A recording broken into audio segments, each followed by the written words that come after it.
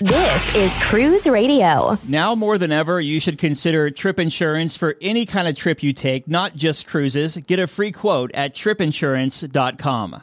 Broadcasting from the tripinsurance.com studios in Jacksonville, Florida. This is Cruise Radio. Hey, how's it going? Thank you so much for checking out this episode of Cruise Radio. Very happy to have you here, my friend.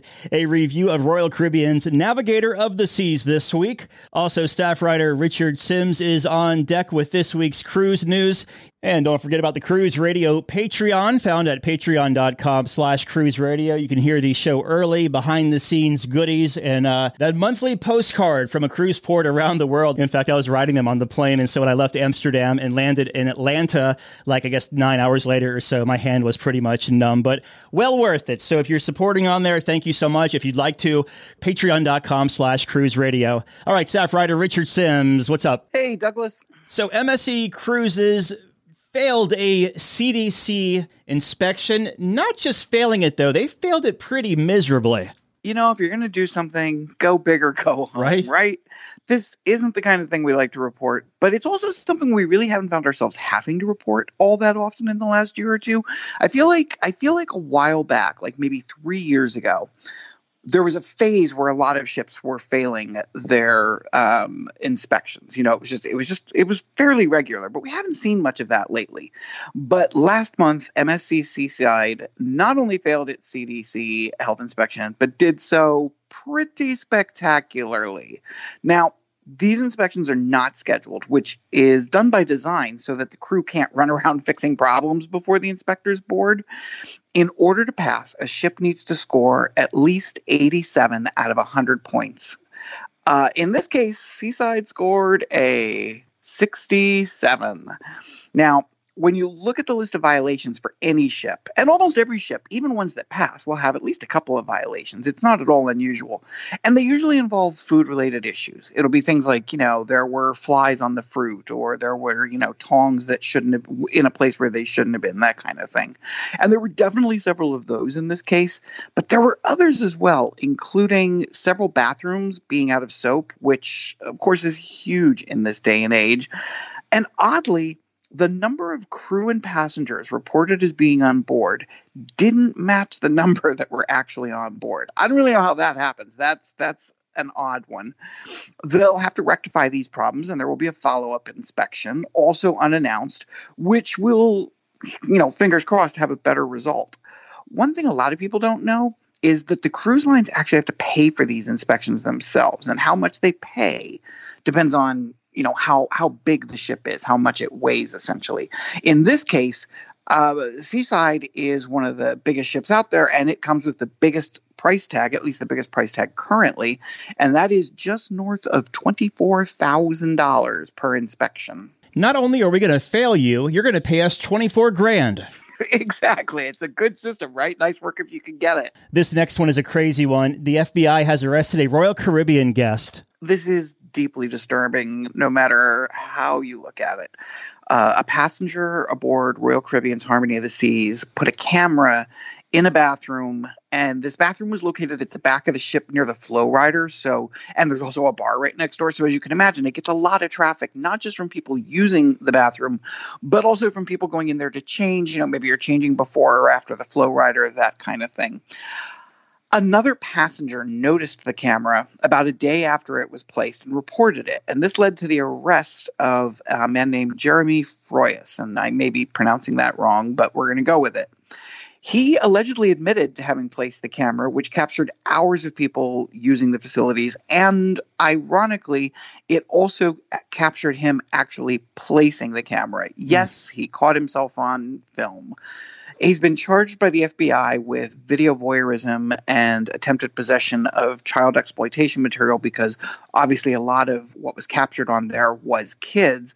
He's been released on a $25,000 bond by a judge pending trial. No word on when the trial will be, but this is something we'll definitely update moving forward. But it's just one of those gross stories that you hate having to report. Man, a lot of interesting stories this week. This next one, too. A man was airlifted from a Carnival ship over the weekend for a bizarre reason. This is insane, and I really want there to be a follow-up on this. I don't think we're ever going to get one, but I really want there to be one. on.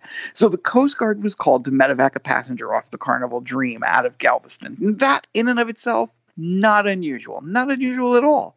What is unusual is that it appears the guy was suffering from gastrointestinal distress, but not because of neurovirus or, he went up to the buffet and ate too much. No, it was because at some point he ate a battery. Nobody knows why. Nobody knows how. Nobody knows if it happened before he got on the ship, after he got on the ship. I'm going to go out on a limb and assume he didn't it's not like he chowed down on it in the buffet, like he was having pasta and somehow a battery got into it. Pretty sure that's not how it happened. Anyway, the ship was about 50 miles from Galveston, which is the port from which it had set sail, when he had to be airlifted off. And here's hoping, as we always say, that he had, travel insurance. Although, I don't know, does travel insurance cover ate a battery? I have no clue. We can't get a straight answer out of what really happened. I mean, it could have been something as simple as a hearing aid battery, or it could be the AA. Who knows, right? I guess. Who knows? Yeah. And like I said, I don't think we will ever know. This is the kind of thing where we don't even know the person's name, so it's not like you can sort of hire a private detective and find out if we were that curious. So, oh well. Yeah, the Norwegian Cruise Line, though, they are doing their Giving Joy contest again for the 4th year in a row. Now, here is a nice story. As you said, it's the 4th year in a row. This is a great contest that Norwegian does, where basically you can nominate a teacher from anywhere in the U.S. or Canada. And over the course of the contest, people go online. They go to nclgivingjoy.com, and they get to vote on teachers who they think are deserving of recognition. And the public can nominate any certified or accredited teacher in the U.S. or Canada. The top 20 vote getters across who are entered, the ones with the most votes get a 7-day cruise for 2. And in addition, the top 3 grand prize winners are invited to the christening and the first voyage of Norwegian Viva when it launches later this year. Of course, that'll be during the school year, so they're going to have to take some ironically, they will have to take some time off in order to enjoy this. But it's such an amazing thing. We always like when we get to report about the good stuff cruise lines do, whether it's, Carnival raising money for St. Jude, or in this case, just teachers being recognized. So again, if you have a teacher that you think deserves recognition, head over to nclgivingjoy.com and nominate them, and then make sure to get, everybody to go in and vote. What's also kind of cool to see, man, is that this only launched a couple of days ago. And when I was writing the news for the news briefs on, I guess it was Wednesday morning, there were 8,000 people already registered for it. So as of right now, the time of recording on Wednesday, there is 15,343 registered. That's incredible. Yeah. I love hearing that. Yeah, such a cool thing there NCL's doing. But not cool what Royal Caribbean's doing, because they had another oversold ship. What is up with this? I feel like we shoved the teacher. The teacher story is very normal, and it's kind of like caught up in the midst of all this bizarre news. But here's another weird one. So a week ago, we reported that Allure of the Seas was oversold for its departure that was supposed to take place on April 30th. This was not the first time that Royal has had this issue. And as it turned out, it wasn't going to be the last. They once again have been reaching out to people about the cruise being canceled again on Allure of the Seas. They're overbooked and they're looking for people to, basically give up their cruise. And as before, they're having to offer some pretty great incentives in order to get people to do this. And there's a couple different options, which really aren't important to our listeners unless they happen to be booked on this and they probably already know about it. But basically, they're given options like they can select. There are a couple of sailings on Voyager of the Seas that they can select, and if they choose that, they get 100% refund from their original cruise plus $300 of onboard credit they can use on Voyager. They also can do the lift and shift. There's a couple of available dates on this same ship where they can just basically take their reservation and move it over to those. If they do that, they don't get any additional onboard credit or refund or anything like that because it's basically the same cruise on the same ship. The final option, which, was probably what I would go with, is they can cancel and get a full refund plus a 100% future cruise credit. The one thing they're not getting, and we certainly aren't getting, is an answer as to why this keeps happening. I have to assume somebody at Royal is going to, when they figure out what's going on, somebody's going to get fired, because this is not a good look. And for it to happen repeatedly, it's one thing, everybody makes mistakes. It's one thing to have it happen once, maybe even twice. But at this point, I mean, if we do this again next week, we're just going to cut and paste this exact news segment into this place, because that seems to be what's happening. But also, I guess it could be asked too, Richard, like, are the cruise lines going the way of the airlines and overselling things on purpose? Because also, it hasn't been reported yet, but I got a listener email just waiting to verify it, that Carnival overbooked a sailing on the Legend for next weekend. I don't understand it. I mean, interestingly, you mentioned the airlines. It's in the news right now as we are speaking that there is legislation being pushed through to make airlines more responsible and have to, take responsibility and pay higher fees and things when this kind of thing happens. If it's a mistake that was avoidable, if it's something that the airlines could have avoided and you wind up having to stay overnight in a hotel and you have to, have meals and whatever, they're moving to make sure that you are reimbursed for this. So, we're heading into the summer season, which is a very, very heavily trafficked season, both for airlines and cruise lines. So, yeah, Royal really needs to figure this out, and the other lines. I mean, again, you mentioned that it happened with Carnival. Okay, it happened once. That can happen. No big deal. Now let's hope that they don't come back and we'll call it pulling a Royal and do it 3 or 4 times in the next few weeks. Well, if you're sailing out of Long Beach, California on the West Coast, there's some good news. You have a more affordable hotel option now. Yeah, I love this. The Queen Mary. Now, the Queen Mary has been docked in LA for years and years and years. If you happen to be a soap opera fan, which, I run a soap opera website, so I do actually know these things. They actually filmed episodes of The Bold and the Beautiful on the ship while it was docked there. But about 3 years ago, the ship was closed down. It was being used as a hotel, but it had to be closed because, well, first there was COVID, and then there were also massive renovations that needed to be made. And they were the kind of renovations where it really wasn't going to be safe for people to be on the ship while they were making them. So it's been closed down for a while, but it's finally opened back up. And it's a lot cheaper than you might expect. It's certainly cheaper than staying in a New York City hotel.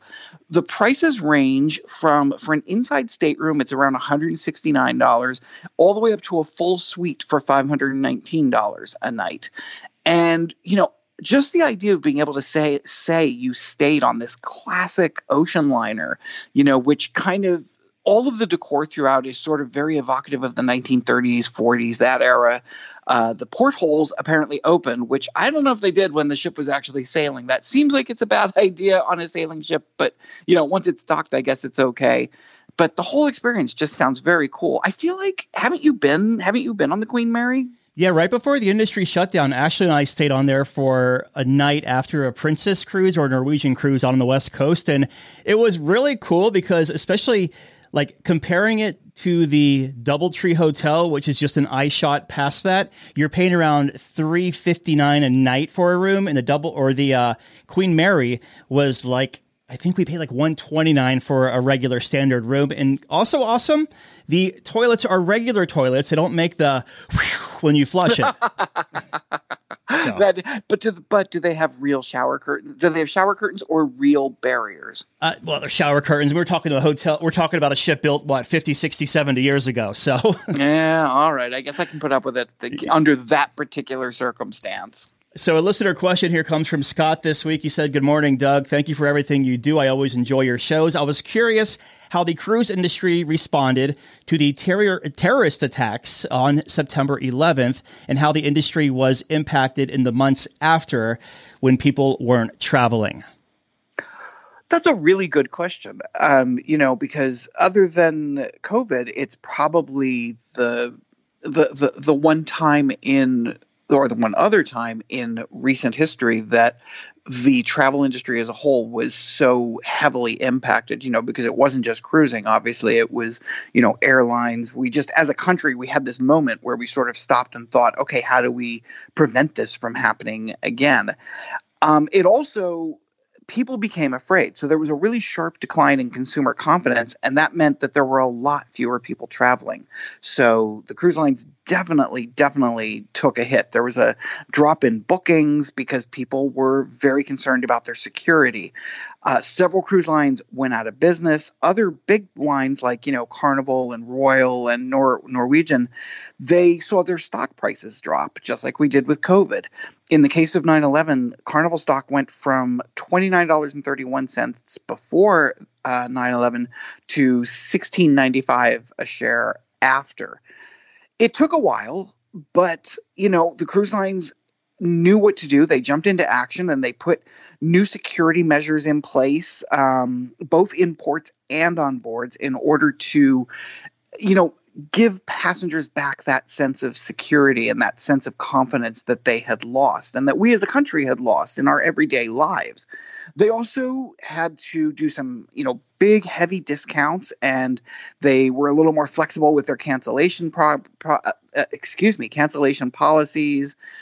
They mounted new marketing campaigns to try and, let people know about the changes they were making. And as just like after COVID, it proved the cruise industry proved itself very resilient, and they regained their momentum. It really was an effort, though. I mean, they had to really work closely with national and international authorities to make sure that the security protocols they were putting in place weren't just here in the United States where this fear was running rampant, but also in the places that they were going to visit, in the ports that they were going to visit. People needed to know that and feel like it was safe to travel again. And, we saw that same thing taking place at airports where, we put a lot of new security measures in line that hadn't existed before. So, yeah, really, really great question. But it was yet another incident that proved that when it comes to the cruise line, it might take a temporary blow, but eventually it rises back up again. I was in an English composition class, I think the semester after 9/11. And I remember like our composition classroom or studio, whatever you want to call it, we each had a computer. And so the teacher was giving a lecture, and of course we were all tuned out and kind of surfing the web and all that. And I remember coming across an article, and it was like on maybe travel at AOL back then, or even Yahoo or something. But it was saying that the cruise lines were a lot of them were only sailing at 50 to 60% capacity. And also that because they were discounting so heavily, the smaller cruise lines like Premier, Commodore, Crown Cruises, they went out of business because they didn't have the brand awareness that, let's just say, Carnival has. So they couldn't discount any further. They were already rock bottom, which just drove them out of business. Easily. All right, I'll let you hop here. Staff writer Richard Sims, as always, thank you, my friend.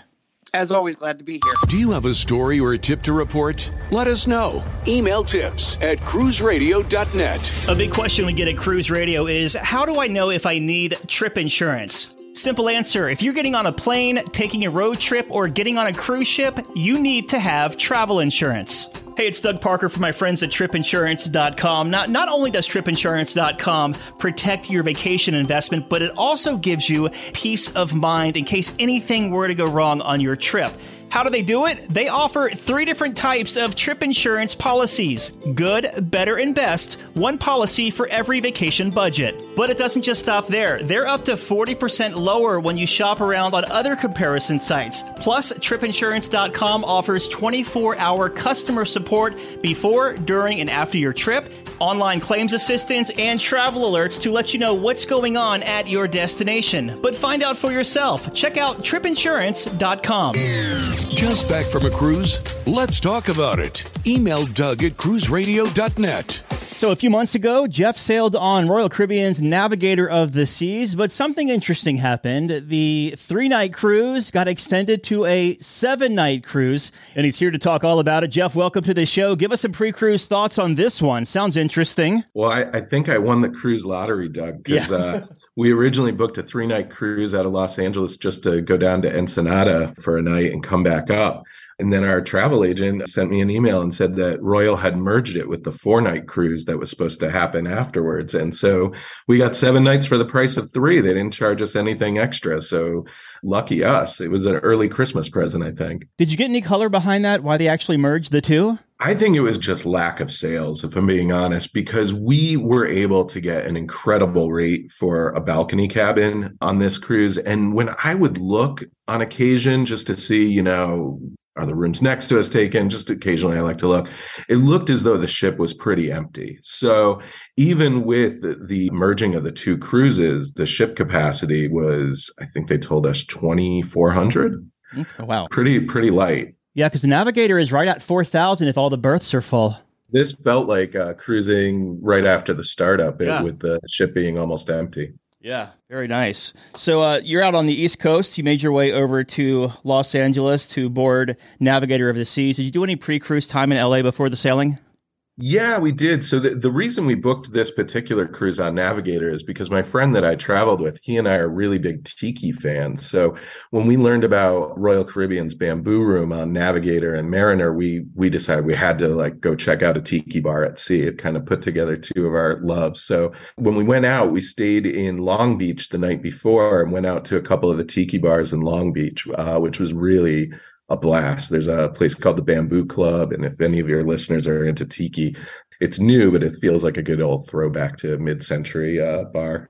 Nice. Did you do any Disney tiki while you were out there? After the cruise, we did. We wound up going to Disneyland after the cruise, so I can tell you about that.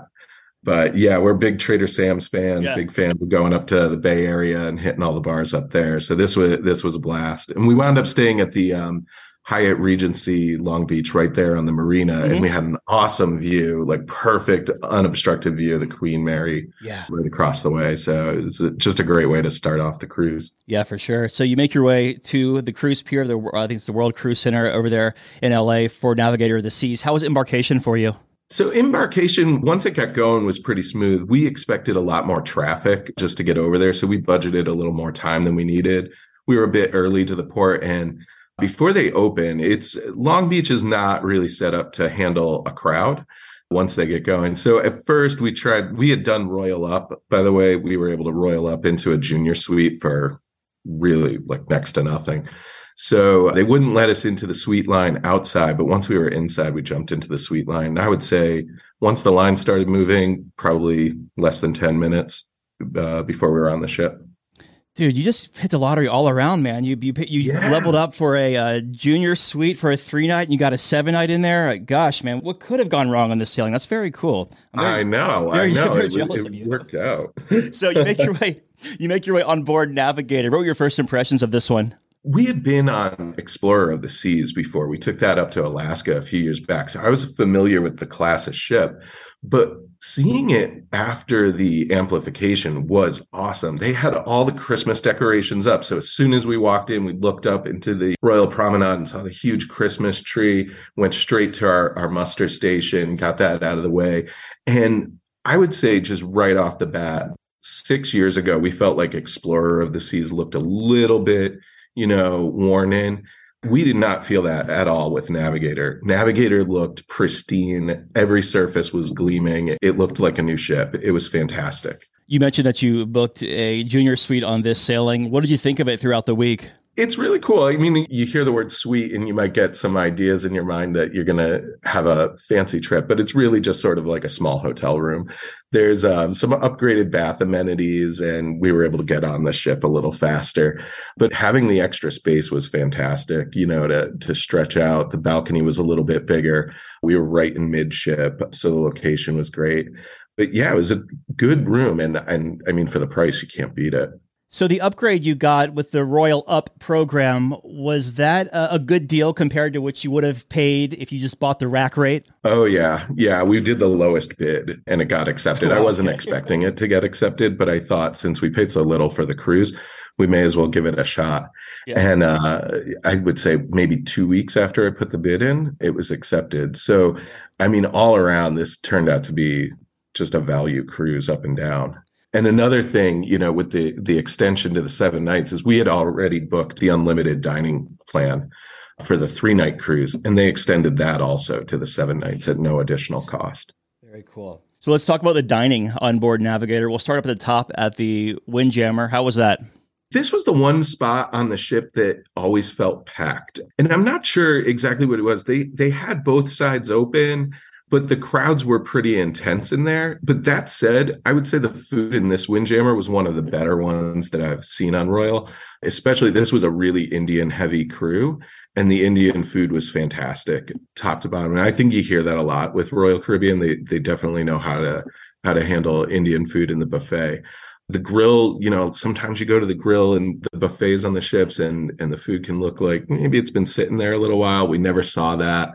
Everything was really fresh. And yeah, I mean, I think too, the one thing I would shout out is that the servers in this Windjammer were especially friendly. Everybody really just took the time to come over, have a smile, and the drink turnaround was really quick. If you ordered a drink from a server, they had that to you in just a minute or two. Very good. How about the main dining room? What time dining did you have, and how was your experience in there throughout the week? Yeah, so we did my time dining. We tend to be like the flexibility in case we're in port late or in case we want to catch a show later in the day. We didn't go to the main dining room much for dinner. We went one night because we had the unlimited dining plan, and it was the best main dining room food quality I've ever had on Royal. My friend got steak Diane, I got, a shrimp dish, and everything was really fresh. Everything felt like it was cooked to order. Didn't feel like anything was, sitting under a heat lamp. The service was a lot faster than I'm used to for the main dining room also, which was really nice. And it was beautiful. They have the traditional main dining room with the big chandelier and the big swooping staircase. So it's just a gorgeous place to have dinner. And you booked you mentioned you had the dining package for your first cruise, and they extended it through the whole week. So what specialty restaurants did you dine throughout the 7 nights? We did them all. So we're big fans of chops. And so we had to get in chops a couple of times, have our steak, have our strips of bacon and our mushroom soup and all the good stuff that they have at Chops. This was a fantastic experience with Chops. I think that this seemed to be where most of the people were. Chops was always really busy. Sometimes we would have to wait a little bit longer than our reservation time. So I think that just speaks to the popularity of Chops in general with the Royal ships. So great experience there. We had fantastic waiters each time we went. And yeah, we also went to Izumi, checked out the sushi up there. Izumi was interesting. The service was lightning fast there. Again, I think, the lack of capacity on this ship probably came through a lot in the dining. I think dining service in general just went a lot faster than what we're used to. But again, fantastic food, really love the rolls. My friend doesn't eat seafood, so he's always getting the chicken teriyaki and the sort of fried chicken appetizer that they have. He loves it. He had a great time too. Does Izumi have the teppanyaki tables in there? No, not on this class of ship. It's just the sushi bar. Yeah. Yeah. We had done that on Oasis though. That's so much fun, Very nice. So Chops, Izumi, what else did you hit? We went to the Hooked seafood restaurant, and that's, the one restaurant. There's usually Izumi and Chops on every ship, and then a couple different ones. But Hooked, I have to say, this was the big miss of the cruise. We had 2 reservations booked up. We got on the ship, did all of our dining reservations. We went to Hooked, I think, on the second day. It was so terrible, Doug. Really? It was awful. Everything about it was bad. So we wound up canceling our second reservation for that. Yeah, I don't know. The fish didn't feel fresh. There was a bit of a smell in there. It was cold and rubbery. My friend got some chicken that was kind of like Subway chicken patties. Yeah. So that was a bit of a turnoff. The texture was strange. The temperatures were a little off. There was some coleslaw that was literally just shredded cabbage out of a bag, no mayo, nothing on it. So we felt one was enough for Hooked. Right. Wow. Yeah. With Hooked, is that like for lunch and dinner? Is it the same menu or is it a modified menu at lunchtime? Dinner is the same menu as lunch plus a few more options. Okay. So I think for dinner, you can get twin lobster tails. There's a couple like higher end items, but I would assume all the dishes that they have are the same quality from lunch to dinner. Gotcha. I like it when the cruise lines really try to act bougie and say dueling lobster tails. Dueling lobster tails, like dueling pianos. They can play a little tune on the tail. Right. I love it. Yeah. I'm not too familiar with Navigator of the Seas, so any other specialties that you hit on this one? Yeah, we did Jamie's Italian, which is fantastic. I just love the Jamie's Italian restaurant concept, and I like that they're converting some of the other Italian restaurants to that style on the other classes. But Jamie's was great. All the pasta is fresh made every day, and they have, if anybody's had it, you'll know, they have this lemon cheesecake at Jamie's Italian that honestly might be the best dessert in the entire world. Like, we were dreaming of this. We had been on Jamie's on Anthem of the Seas earlier in the year.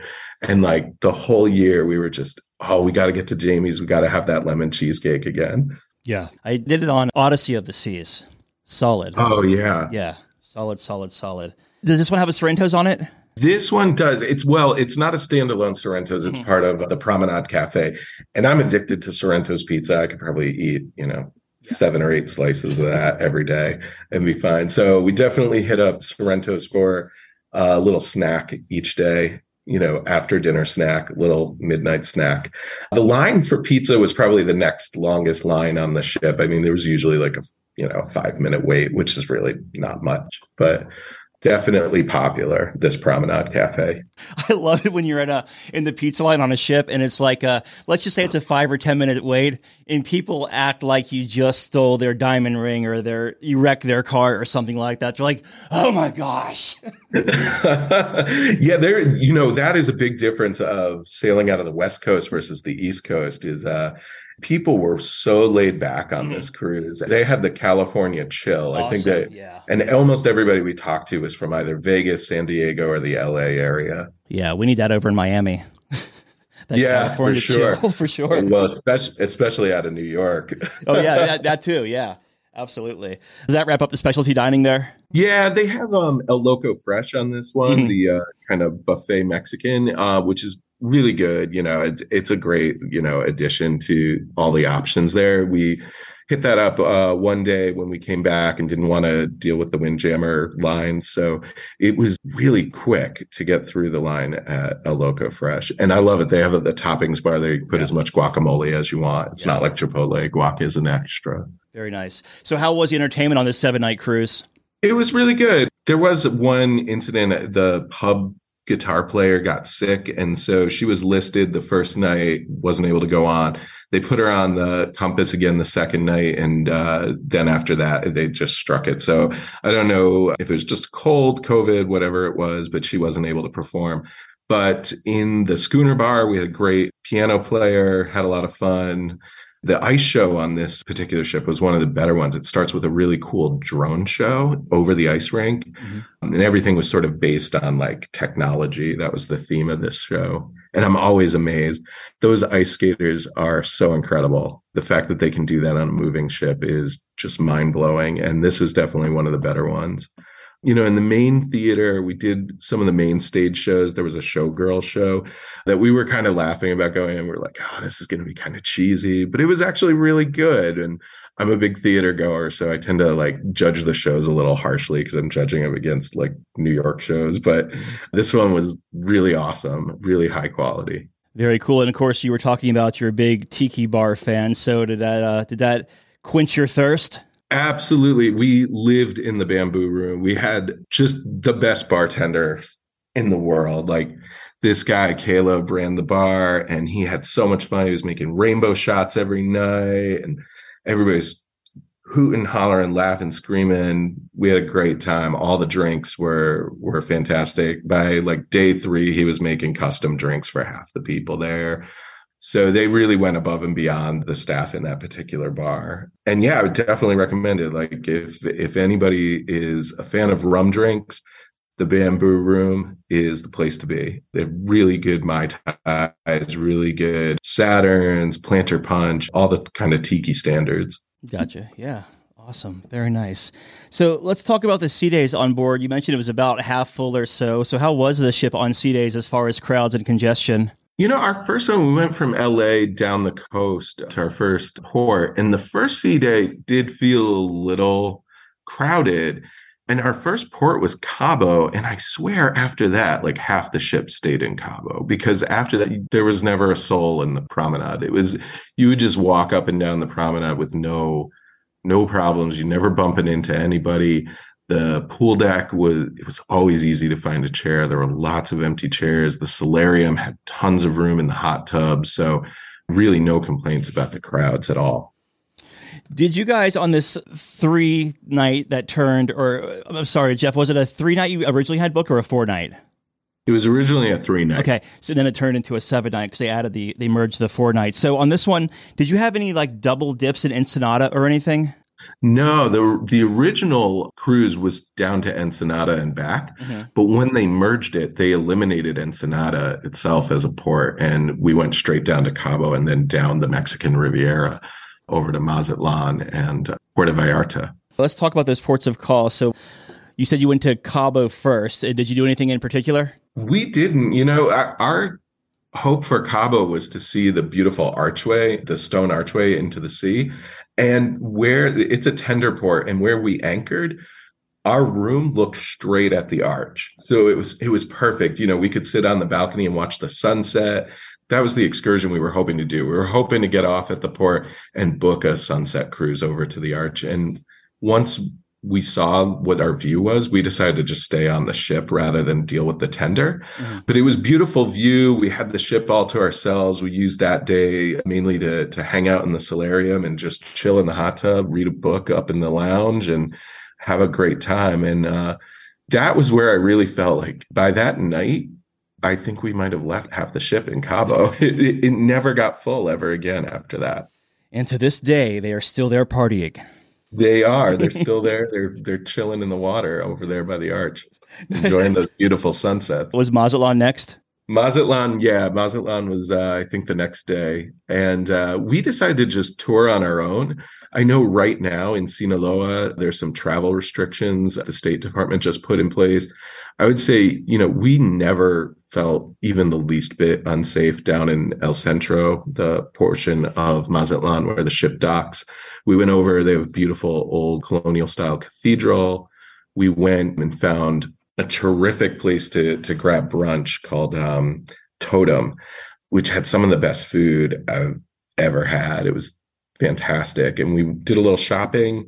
And then they've got, over on the beach, Doug, they have this really great Best Western that you can go into, even if you're not staying there. You can go up to the rooftop. They have a pool and a bar up there, and just these incredible 360-degree views of the ocean, the skyline. You can see the cruise ships, and you can see the whole Malecon, like the beach boardwalk there.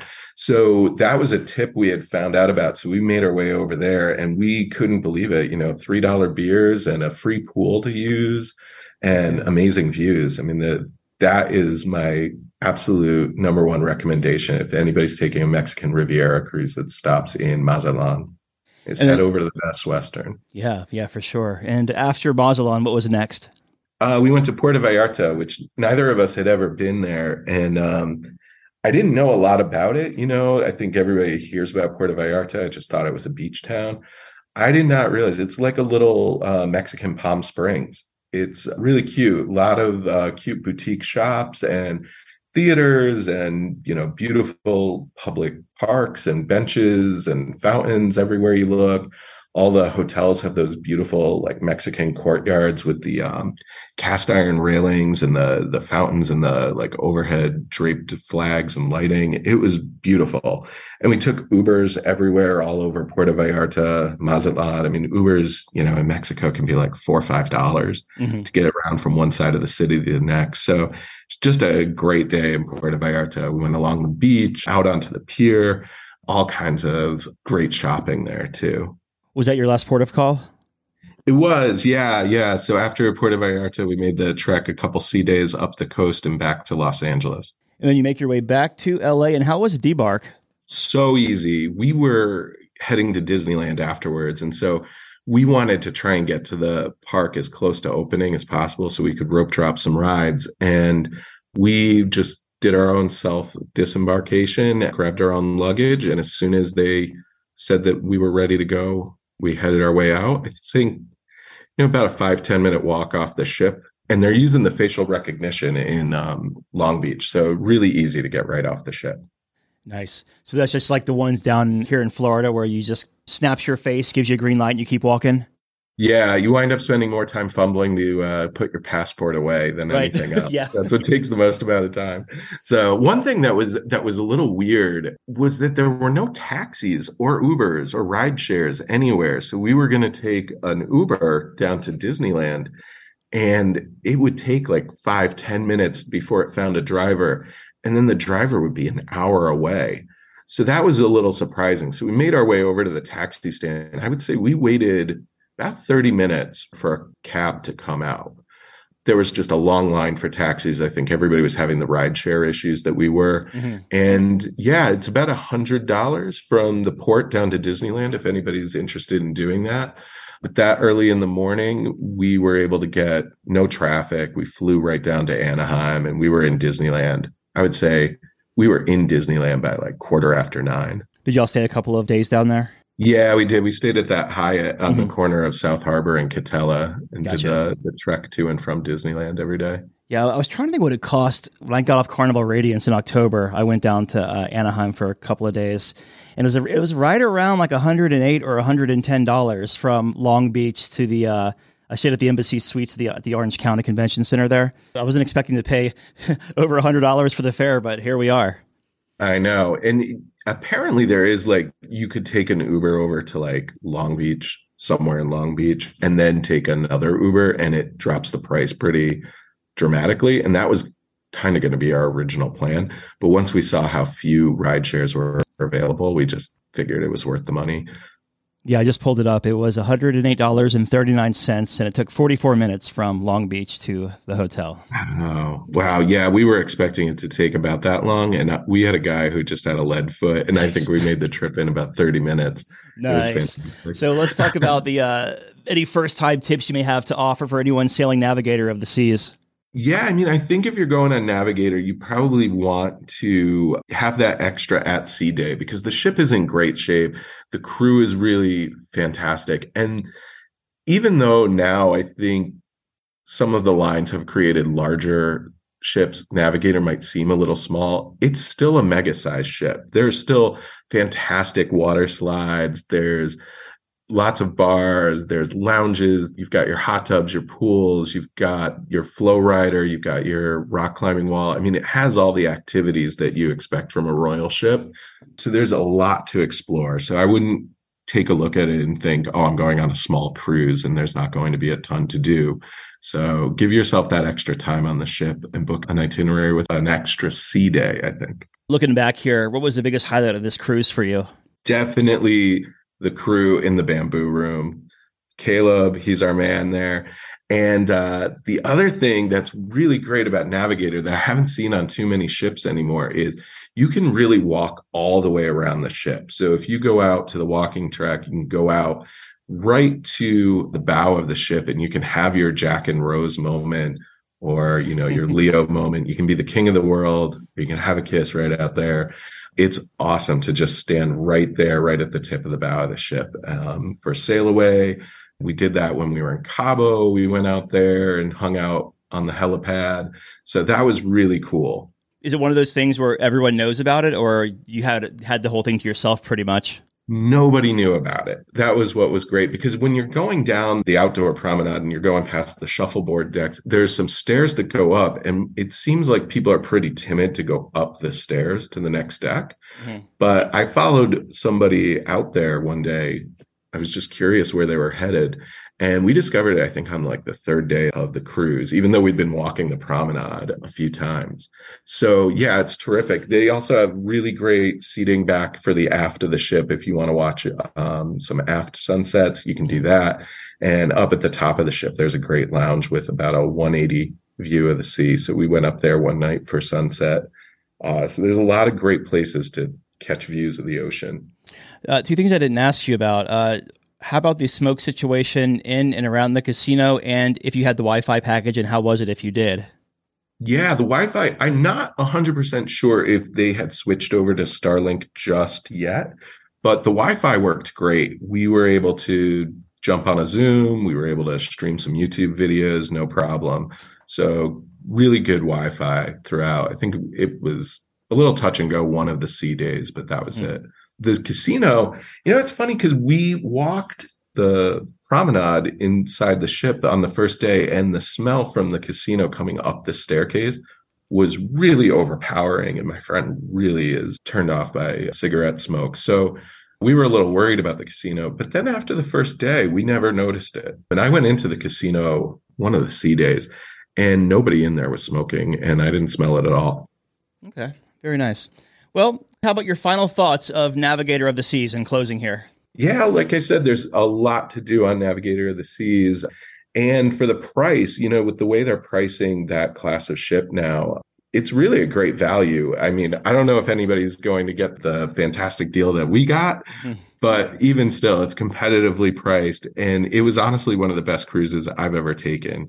We liked it so much, we wound up booking its sister ship, Mariner of the Seas, while we were on board. So we're going to be doing that in 2024. Definitely recommend it, whether you like the big ships, the small ships. It definitely felt laid back, but there's still tons to do. Very good. I've been talking with Jeff about his 7-night cruise on Royal Caribbean's Navigator of the Seas from L.A. down to the Mexican Riviera and back. Jeff, always good talking to you, my friend, and thank you so much for giving this review. Same. Thanks, Doug. All right, Dougie, let's see what we got for you, buddy. Cruise Radio is produced at the tripinsurance.com studios in Jacksonville, Florida. Get cruise news, ship reviews, and money-saving tips every Thursday on Cruise Radio. If you've enjoyed this episode, please subscribe to the show. If you want to help spread the word, give Cruise Radio a 5-star review. Find Cruise Radio where you listen to your favorite podcast or online at cruiseradio.net. I'm your announcer,